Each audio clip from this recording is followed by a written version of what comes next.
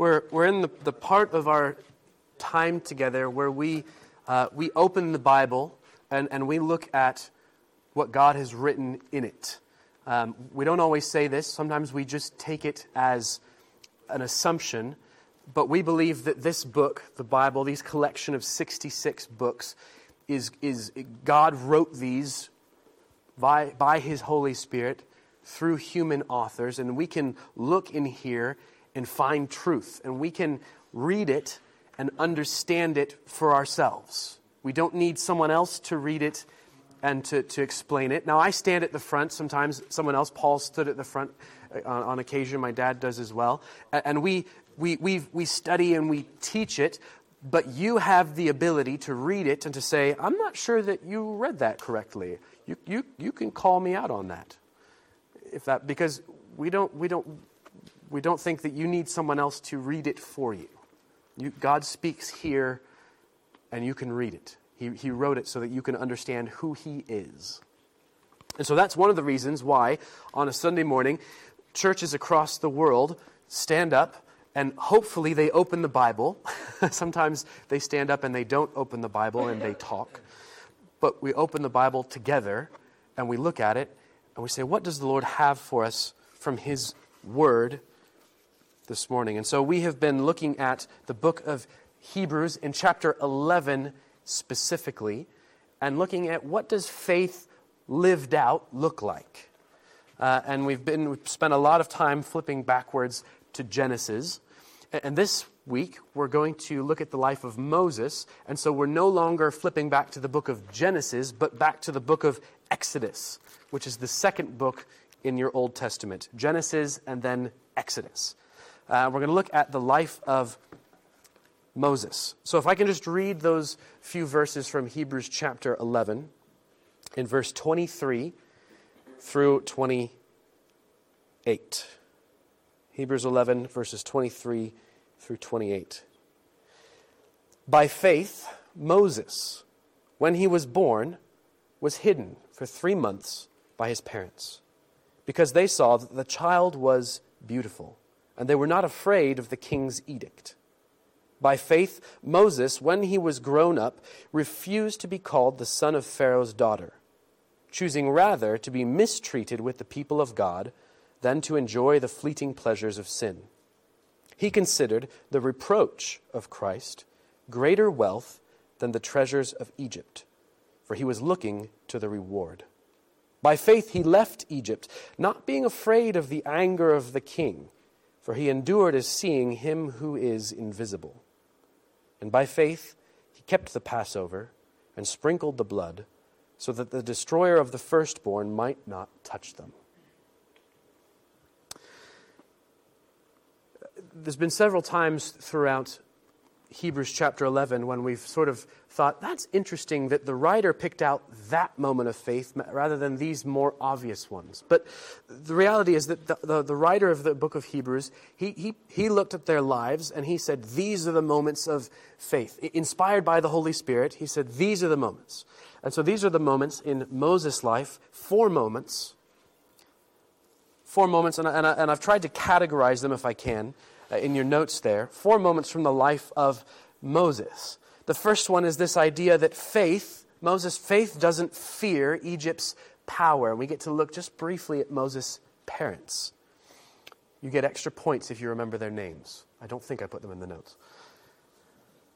A little bit of Bible trivia. Faith doesn't desire Egypt's success. Faith isn't swayed by Egypt's opinion, and faith doesn't share Egypt's fate. So 4 moments in Moses' life, and I just want to have a couple of thoughts for you from each one as we walk through. But you'll notice that Egypt features heavily in Moses' life in this passage from Hebrews chapter 11. Egypt is central there. And Egypt in the Bible, in the New Testament, represents something for us as believers as well. Egypt represents the power and the slavery of sin and death and the world's systems, if you will, which ultimately the world, its kingdoms, its kings, they ultimately end up against Jesus in Revelation, if you read Revelation. They end up on the side of sin and death in the fight. And so Egypt, and later Babylon comes to represent that in a much bigger fashion, but Egypt represents the power and the slavery in particular of those things. And so faith, I've titled this message, Faith in Egypt. And in a sense, we live in Egypt. It's the world we live in. And so what does faith look like? And we get that picture from Moses. So let's just start off with a little bit of context. If we look at verse 23, we get the beginning of Moses' life. I'm going to have some people read some scriptures if you're up for it, if you have your phone or your Bible out. We're just going to do a little context. Verse 23 says, Moses, when he was born, was hidden by his parents for 3 months. For 2 reasons. Because they saw that he was beautiful, and they did not fear the Pharaoh's edict. So would someone turn in their Bibles to Exodus and chapter 1? Exodus chapter 1 and verses 8 through 10. Yeah, and then don't read it yet. And then someone else with Exodus chapter 1 verse 22 through chapter 2 verse 2. So Exodus 1:22 through chapter 2 verse 2. And hang on to those for just a second. So if you remember last week, we looked at Abraham, Isaac, Jacob, and Joseph. And Joseph is the patriarch, the final patriarch, if you will, one of Jacob's 12 sons. Thank you. Who we get in Genesis chapter 50. He ends the book of Genesis, and we get then to Exodus chapter 1. And in Exodus chapter 1, the writer says, after a time, the Pharaoh who knew Joseph, he died, who was favorable towards Joseph and his family. He died, and a new Pharaoh arose who did not like the Israelites, who feared them. And that's where we get to Exodus chapter 1. Renska, would you read those verses for us? Now there arose a new king over Egypt, who did not know Joseph. And he said to his people, Behold, the people of Israel are too many and too mighty for us. Come, let us deal shrewdly with them, lest they multiply, and if war breaks out, they join our enemies and fight against us and escape from the land. Yeah. So the new Pharaoh who did not know Joseph, he didn't like Joseph's family, had no regard for them. He says, these people are outnumbering us. Where did they come from? We don't want them around. What if they overpower us? We're going to be clever and sneaky, and we're going to use them. It's manpower. We can use them.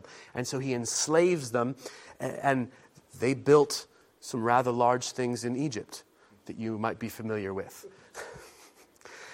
But also along the way, he said, actually, we need to stop them multiplying, having so many children. And so he gave the order that all newborn babies were to be thrown into the river, cast into the river to die. Male babies.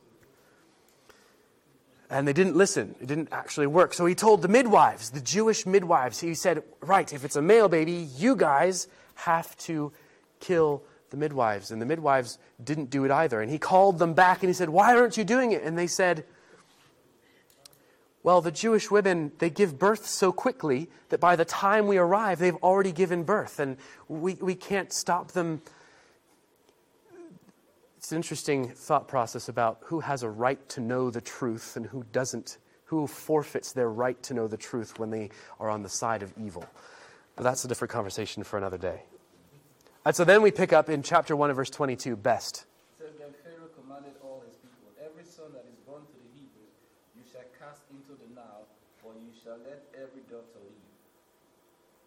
And see, now a man from the house of Levi went and took his wife, a Levite woman. The woman conceived and bore a son, and when she saw that he was a fine child, he hid him 3 months. Yep. And so it's in this context when Pharaoh said, well, the midwives aren't doing the job, so just anyone, if you find a Hebrew with a newborn baby boy, cast them into the river. And he makes it, and that's his edict that in Hebrews chapter 11 the author talks about. And it is in this context. Anyone know the names of Moses' parents? Jochebed was the mother, and the father was? Amram. You've got the reference there in Exodus 6, verse 20, it talks about both of them. They're mentioned in 2 other places, I think, as well, but individually. But it's in this context that Amram and Jochebed they gave birth to a little boy, and Hebrews tells us that they saw that the baby was beautiful. In Acts chapter 7, when Stephen, before he's martyred, is running through the history of Israel, he says that the child was beautiful in God's eyes, not just the parents. It was probably both. Yeah? And they decide to hide the child for as long as they could, 3 months. And when they could no longer hide the baby Moses, mother made a little basket of reeds sealed with bitumen and put the baby in there, and they put him in the river in a safe way. We don't know how much she thought he's going to float down and somebody will find him, but the author of Hebrews says it was an act of faith that they didn't kill him, that they disobeyed the king's edict. It was an act of faith. And faith doesn't fear Egypt's power, is that first thought. And we're going to talk about parenting in the middle of that, because actually parenting in our world today, we are confronted with the world's power and authority. And we're going to get into that in just a second. But this idea that faith doesn't fear Egypt's power. Moses' parents didn't fear Pharaoh's edict, his order, his law that he made. They didn't fear it. Rather, they recognized 2 things. The first thing that they recognized was God's goodness. It says that they saw that the child was beautiful. And again, in Acts chapter 7, it says, in God's eyes, the baby was beautiful, a handsome child. Just a couple of thoughts about God's goodness in parenting for you just a second. The first is just, some of you are, I'm in this situation, but some of us are in the middle of parenting with young children. And it was just on my heart this morning to remind you that children are a gift from the Lord. I promise. I say that to my own wife. Our children are a gift from the Lord. All the time. Even when it doesn't feel like it. Yeah, children are a good gift. Psalm 127 says that children are a reward from the Lord. Let me just read that just quickly, because it's a good verse. Psalm 127.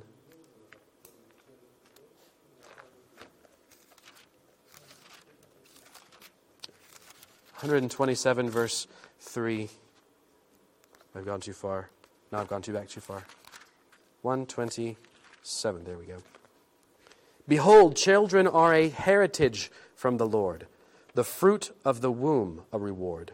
Like arrows in the hand of a warrior are the children of one's youth. Blessed is the man who fills his quiver with them. He shall not be put to shame. Yeah, children are a gift, a reward, a blessing from the Lord. And especially in those early years, it's good to remember that. Is it worth remembering that in later years as well?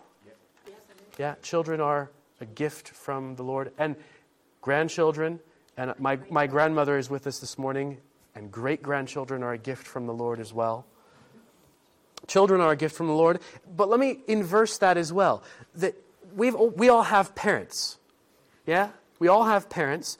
And if you had parents who were godly, or who imparted some expression of faith in Jesus to you, their godly parents are a blessing as well. Now, most of us had parents who didn't impart those things perfectly. Does anyone have perfect parents here? No? Perfect parents. Perfect. Oh, yeah. I don't think any of us have perfect parents. And so actually for all of us, there's a process of trying to figure out what did we get from our parents that was good, and what did we get that wasn't so good. And can I suggest to you that actually it's a really key process of growing with Jesus, that we need to own the bad things our parents gave us. They become part of us. You could spend all of your life blaming your parents for the way you are. Yeah? And you spend so much time blaming your parents and saying, oh, it's not my fault, that Jesus doesn't actually you don't let him change those things in you. So we need to own the things, the difficult things. And sometimes those are difficult things in faith as well. Yeah. And we can bless the Lord for the good things that our parents gave us, particularly in the area of faith. Yeah. What are those? Think about your parents just for a second. What were the good things that they passed down, especially if there were things about faith? You received things from your parents. What are the things that you need to own that your parents passed down? And you think about that with your children as well. What are the things that you're passing down? That thought process about what our parents passed down to us ought to make us very cognizant, very aware of what we're passing down to our children, and that it is a mixed bag. And it ought to lead us to be on the floor, on our knees, in prayer for our children. Yeah? They recognized God's goodness in giving them a child, and God gave Moses good parents as well, godly parents. The second thing that I notice in Moses, they saw that the child was beautiful, and they weren't afraid of the king's edict, of his law that he made about casting male children into the water. They didn't fear his edict. I said earlier that parenting in our world today is one of those prime areas where we're confronted with the world's, Egypt's, sin's power, its authority. And you might have noticed in our country, in the country that I come from, the United States, schools have become a bit of a battleground. They've become a bit of a battleground. And activists for different agendas have recognized that, and rightly so, because children are the key to the next generation. As I've grown up amongst different cultures, and actually a number of you have as well, but I've noticed that there's two sort of extremes in terms of parenting your children in the Lord, if I can put it that way. On one extreme, I've seen parents who go, well, we don't want to influence our children at all. They have to make their own choices. They're going to do what they're going to do, and we just sort of have to let them go. Hands off. And on the other side, I've seen parents who they influence to the extreme. They control their children. They have to be, the children almost forced to be a Christian. Yeah. And to the side that says, we can't influence our children, they have to make their own decision. Friends, someone is going to influence your children. Someone is going to influence your children. It should be you. It should be you. You can share your faith with them. You can go after their hearts. Like mothers are going after their children's upset hearts right now. But you can go after your children's hearts. Shepherd them. Yeah? Don't fall into what I want to call behavioral transformation. They behave the right way, but you can go after their hearts. And on the other hand, on the other side, for those where we come from a culture where you force your child to know, friends, that usually ends up in one of two places. The child either rejects outright the faith of the parents. I talked to a young man in the street this last week. Came from he's African background, but he wanted nothing to do with faith because it had been forced on him, and he'd witnessed hypocrisy in it. He'd completely rejected it. My heart broke for him. So they're going to reject it, or they're going to end up as what I call a cultural Christian. They're going to follow all of the traditions of Christianity. They might go to church. They might do all of these other things, but they don't actually know Jesus for themselves. Yeah. And friends, this is key. This is key. Friends, don't fear the world's, the sin's power and authority in your role as a parent. Influence your child. Go after their hearts.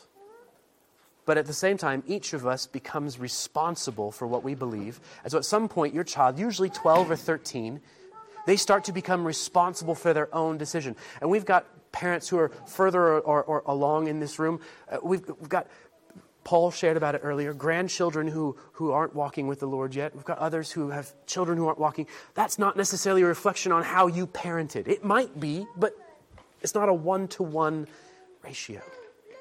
But children at some point decide what they're going to trust for themselves. And you do everything you can as a parent to influence, but at some point they choose as well. And they become responsible. And you need to let them do that. Give them opportunity to own that. One of the things we did in the summer was Anita and myself and some others led worship at this youth event called Teen Street. And I'm committed to that kind of event because it gives young people an opportunity to come away and in a healthy environment start to own their faith for themselves or not. Yeah? But children have to own it. You can't force them into it, and you can't do the hands-off approach because someone else is going to influence them as well. Can I suggest this to you? One of the easiest way to start influencing your child in faith in the right way is to share your testimony with them. Yeah, we each have if you're following Jesus, you have a testimony. What you were like before you met Jesus, how you met him, and how you changed. Have you shared your testimony with your children? Have you shared your testimony with your children? There's a right and a wrong time, and perhaps there are details that you can't. If you have, well done. Keep sharing what the Lord is continuing to do in your life with your children. Again, there's discernment in that, but keep being open with your child about your own modeling that relationship with Christ. Amram and Jochebed didn't fear Egypt's power, and that was Moses' spiritual heritage, and we're going to see that play out in his life as well. Look with me in verses 24 and 26 of Hebrews chapter 11. Verse 24, it says, by faith, this is the second stage of his life. By faith, Moses, when he was grown up, refused to be called the son of Pharaoh's daughter, choosing rather to be mistreated with the people of God than to enjoy the fleeting pleasures of sin.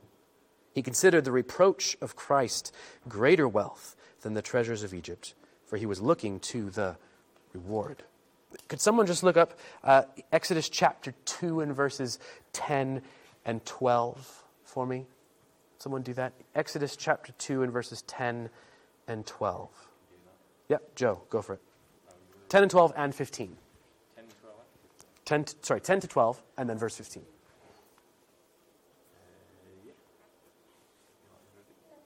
When the child grew older, she took him to Pharaoh's daughter, and he became her son. She named him Moses, saying, I drew him out of the water. And one day after Moses had grown up, he went out to where his own people were and watched them at their hard labour. He saw an Egyptian beating a Hebrew, one of his own people. Glancing this way and that, seeing no one, he killed the Egyptian and hid him in the sand. 15. Yep. When Pharaoh heard of this, he tried to kill Moses. But Moses fled from Pharaoh and went to live in Midian, where he sat down by a well. Yeah. So this second scene from Moses' life is that Moses chooses a side. And in his faith, he doesn't desire Egypt's success. And Joe read just a couple of verses from that story, but at some point Moses goes out to see what had become of his people. He grew up in the palace as an Egyptian prince. And at some point, I don't know if it was through his mother's influence, he knew who he was. He knew the story of his people. He knew the promises. And he went out to see what had become of his people. And he sees one of his countrymen, a fellow Hebrew, being beaten by an Egyptian slave driver. And he chooses a side. You might think we need to talk about whether it was the right thing or the wrong thing. But the reality is he wanted to be identified with the people of God and not with the Egyptian anymore. And so he made a choice. He killed the Egyptian slave driver and hid his body and liberated his fellow Hebrew. Now, if you remember the rest of the story, that wasn't exactly well received by his fellow Hebrew people, because the next day he goes out and sees two Hebrews fighting, and he says, "Why are you fighting? Don't fight. You're on the same side." And they say, "Oh yeah, who are you to tell us what's right and wrong, to be our leader? We know what you did." And Moses discovers that Pharaoh actually knows that he's killed the Egyptian slave driver, and he runs away, flees to Midian. But he chooses a side. And Hebrews 11 says that he considered the reproach of Christ greater than the wealth and the treasures of Egypt. If you look at those verses, he actually refuses three things. It says in verse 24, he refused to be called the son of Pharaoh's daughter. He refuses the status that he could have had. He refuses the status, the son of Pharaoh's daughter, a prince, and choosing instead to be mistreated with the people of God. Rather than enjoying, that's verse 25, rather than enjoying the fleeting pleasures of sin, he rejects the pleasure of Egypt. And then lastly, in verse 26, it says that he considered the reproach of Christ greater than the wealth of Egypt. So he rejects wealth, pleasure, and status. I've called those things success. Faith doesn't desire Egypt's success. You might think, well, I don't have much anyway. I mean, we're just, we're happy folks living in Wolverhampton, and I don't have great success or wealth or treasure. But friends, when you start living your life and you actually have adopted the world's definition of success, success is owning your own house, having a successful career, providing for your children so that they can have a good education, having a good reputation in the community. None of those things are necessarily bad things, but they are the definition of what the world looks at and says, that's a successful life. That's a life well lived.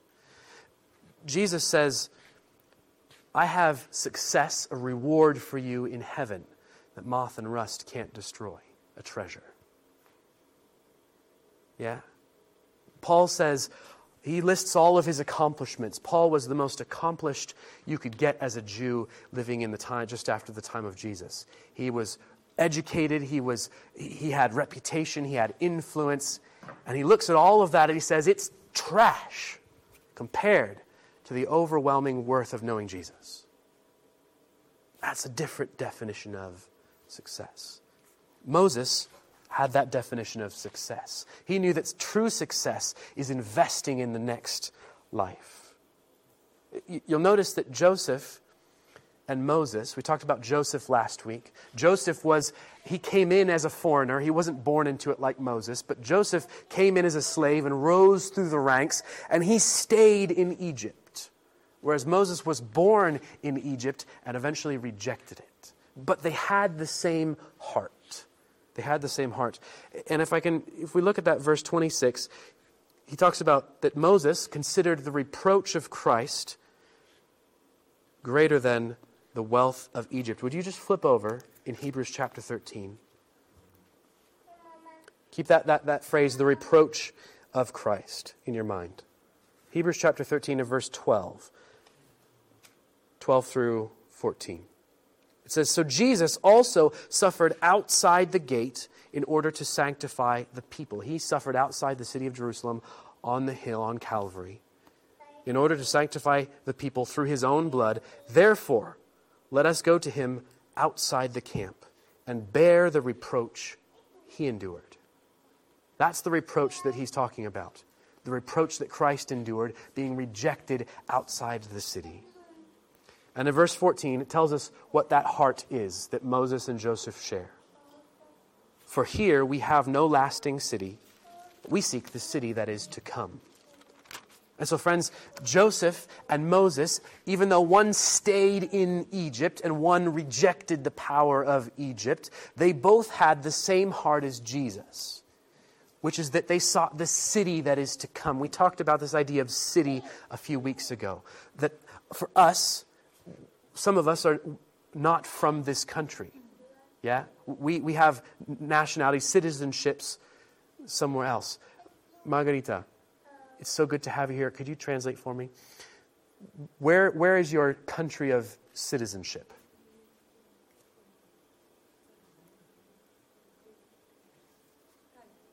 Italia. Do you hold Italian citizenship? Her passport. Where's your passport? Romania. But where do you live? Where does she live now? Italy. So you have a Moldovan passport, but Romanian passport. Yes. So you have, it's not. But you have a Romanian passport. That's where your citizenship is. But you live in Italy. Yes, and that's what this idea of seeking another city means, is that it's as though we live in Italy, we live in the world, but our true home, our passport, is not for this world, but for a heavenly world, a new city in the next life.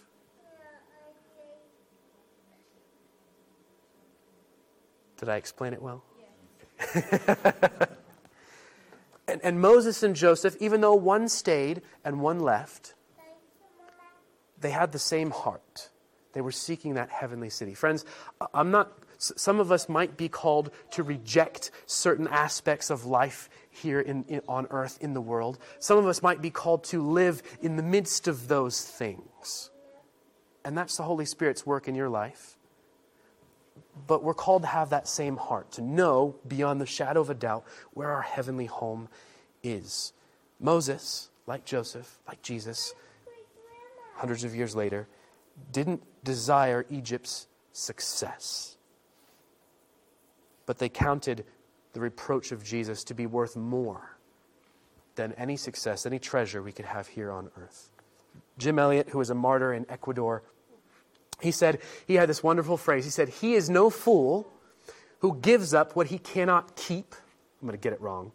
He is no fool who gives up what he cannot keep to gain that which he cannot lose.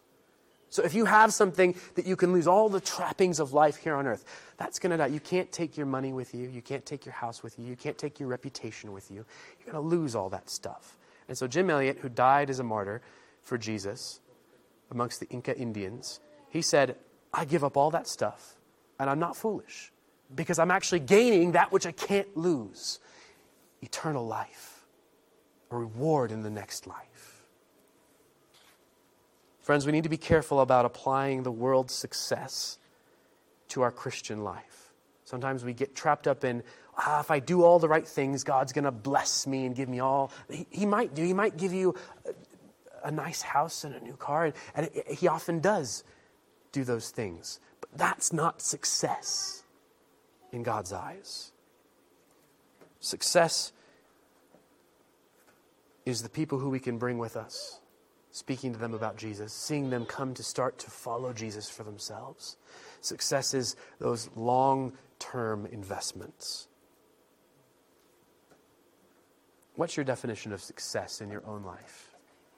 We all implicitly have a definition of success. Are you living for, and we spend a lot of time, we invest time in our homes, our families, our children's education, in saving for retirement. Saving for retirement, that's a big one.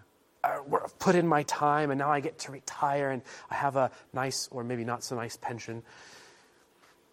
Yeah, that's the world's definition of success. Not bad things, but if that's what we're living for, we've fallen into that's the world's success. What's your definition of success?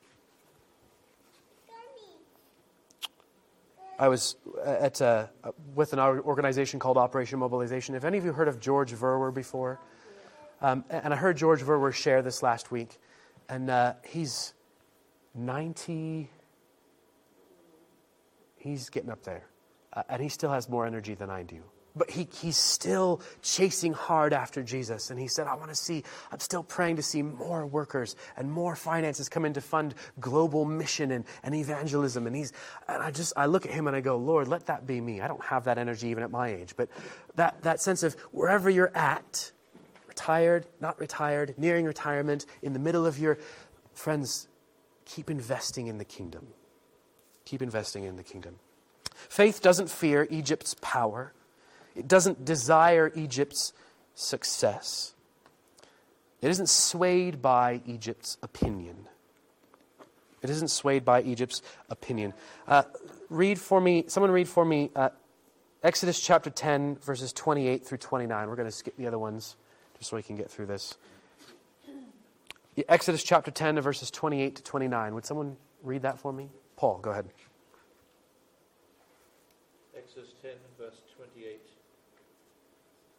And 29. Pharaoh said to Moses, "Get out of my sight. Make sure you do not appear before me again. The day you see my face, you will die." "Just as you say," Moses replied. "I will never appear before you again." So Moses isn't swayed by Egypt's opinion. It says in Hebrews chapter 11, it says that he didn't fear Pharaoh's anger. So if you remember the story, we pick up Joe read it earlier. Moses, after he killed the Egyptian, he fled in fear from Egypt. And then before he came back, he met God, Yahweh, in the flaming bush. And God says to him, "You're going to be my mouthpiece to Pharaoh to free Israel."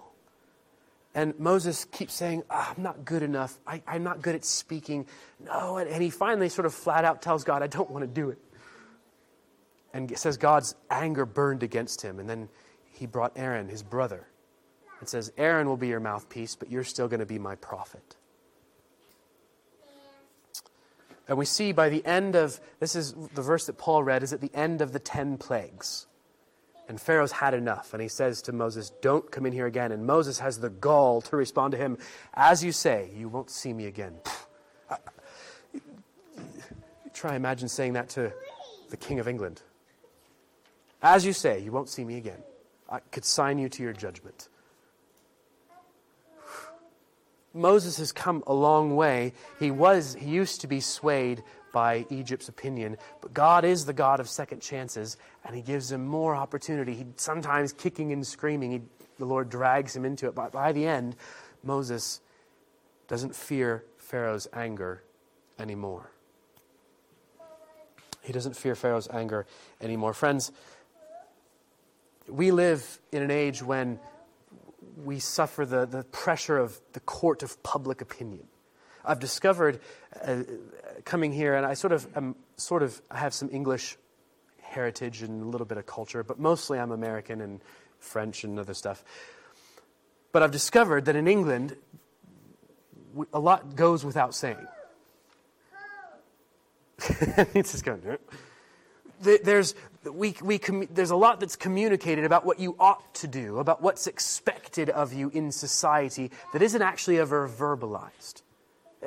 There's just as much expectation in other countries, but it's more verbalized.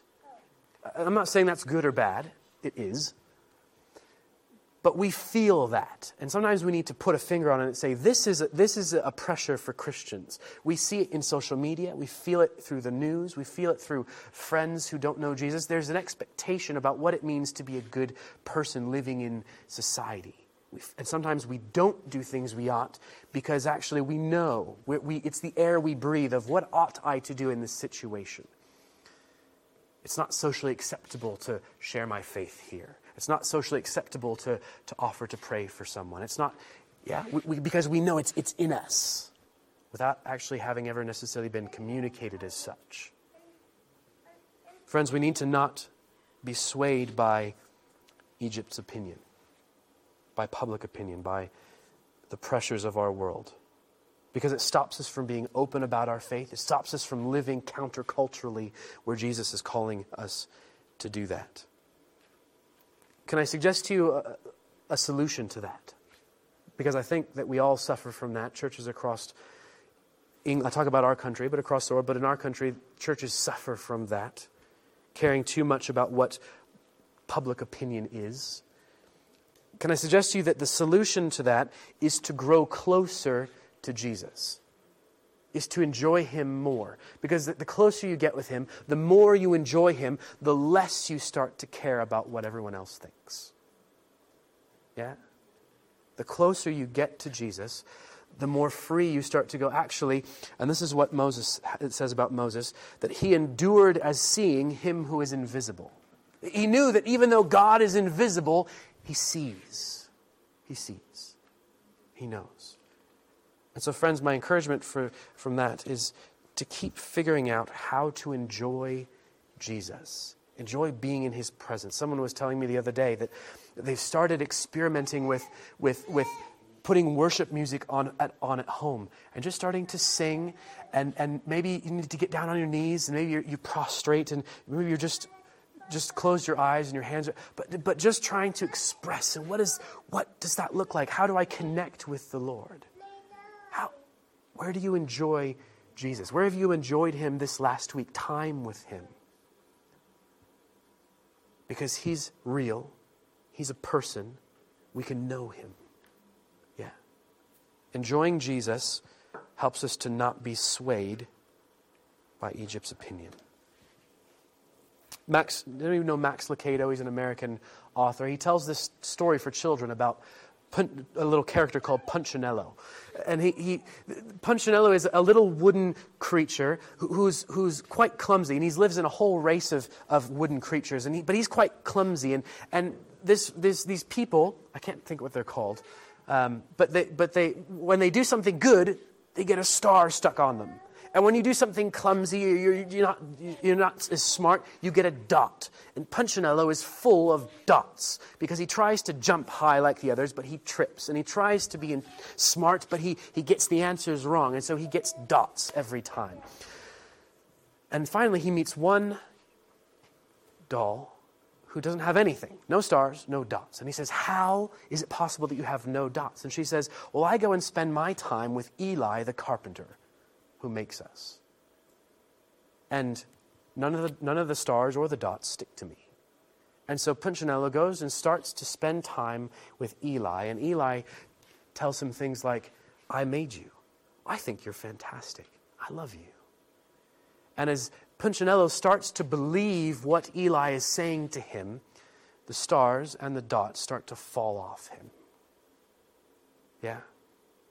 And it's the same with us. When we start to spend time and enjoy Jesus and actually believe what he's saying about us, about the world, about the church, all of those opinions start to fall off us. And we start to live as we ought. Last thing. Faith doesn't fear Egypt's power. It doesn't desire Egypt's success. It isn't swayed by Egypt's opinion. And it doesn't share Egypt's fate. And Hebrews 11 makes this clear that he's talking about the Passover. If you remember the Passover, there were 10 plagues. 10 plagues. Pharaoh hardened his heart, and then God hardened it for him. It's kind of a scary process. And the last plague was that the angel of death was going to pass over all the houses in Egypt and take the firstborn child. It's going to kill. The firstborn child was going to die. And God says to Israel, I'm going to spare you from that punishment, as he had spared them other things. But in this case, for the angel, what you need to do is take a lamb, and you're going to slaughter the lamb, and you're going to paint the blood of the lamb on the doorpost, on the lintel, and then down the doorposts. And when the angel of death comes to your house and sees the blood of the lamb that's there in place of the firstborn child, he will pass over the house, and your family will be spared. And so, by faith, Moses kept it. He believed that blood of that lamb would protect them from the angel of death. And friends, faith doesn't share Egypt's fate. And we have a wonderful picture of what Jesus did for us. That term, by faith, Moses kept the Passover and sprinkled the blood. Hebrews uses that term sprinkled, that we're sprinkled with Jesus' blood. And so, friends, it's the same for those who have faith in Jesus. We trust Jesus' blood, that Jesus' death actually was in place of our own death, so that when death comes for us, like the angel of death came for the firstborn in Egypt, when death comes for us, he passes over. And we no longer fear death. Now, just a quick clarification on what death is. There's different kinds of death. Death means separation. It means separation. So physical death is when your spirit or your soul is separated from your physical body. But there's another kind of death. There's spiritual death, which means separation from Jesus. Your soul is separated from Jesus. And remember, Jesus is the true source of life and light. And so for Israel, they were spared physical death by the blood of the Lamb, and by Jesus, who is the perfect, pure Lamb, we're spared from that spiritual death. Yeah? And so now when we die physically, we don't fear eternal separation from Jesus. We look forward to eternal life with Him. But friends, Egypt, the world, this is where it gets personal. Because we look around at friends, neighbors, family who don't know Jesus, who haven't trusted His sacrifice, His blood covering them. Their fate, they have a different destiny. Right now, the direction of their lives is headed towards life, eternity without Jesus. It doesn't have to stay that way. Repentance means you make a half turn. You turn around and walk the opposite direction. And so our prayer, our hope, our desire for those around us who don't know Jesus is that they would not share the world's fate, Egypt's fate, but that they would repent and trust Jesus and what His blood has done for them.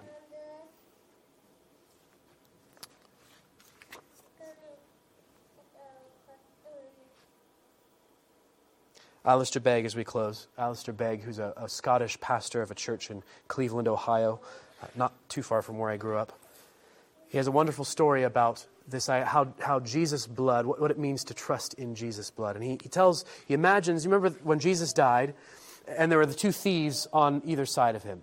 And the one thief was harassing him, and the other thief said, you really are who you say you are. And Jesus says, I promise, today you'll be with me in paradise. And so Alistair Begg tells the wonderful story. He imagines what happens when that thief gets to heaven. And he arrives at the gates of heaven, and the door attendant is there. We're imagining what heaven might be like. We don't know for sure. And he says, right, who are you? Why should I let you in? And he says, do you know the Bible? No. Have you lived? And he can't figure out why he should let this chap in to heaven. And he calls his overseeing attendant, and he says,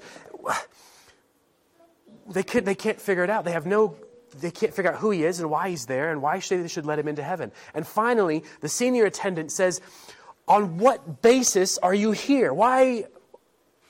And the thief says, the chap on the middle cross said I could come. The guy on the middle cross said I could come. Friends, if we get to heaven and we say, well, they say, why? It's a helpful question. Why should I let you into my heaven? God says. And if your answer is, I lived a good life. I believed all the right things. I took care of the poor and the sick and the needy. If your sentence starts with I, you're wrong. It's all Jesus. That's what His blood, that's the picture of the Passover. He did everything. And so when we get to heaven, friends, the answer is, I know Jesus. The guy on the middle cross said I could come. He invited me. It's all about Jesus. It's not in our power that we can do anything. Friends, I don't know where you're at this week. Do you fear the world's power? Do you crave success on the world's terms? Are you preoccupied with trying to please the world? Do you share perhaps the world's fate this morning? You haven't decided whether you trust Jesus or not. In Jesus, you have resurrection power. You have a heavenly reward. You have the affirmation of a loving Heavenly Father. And you have victory over death.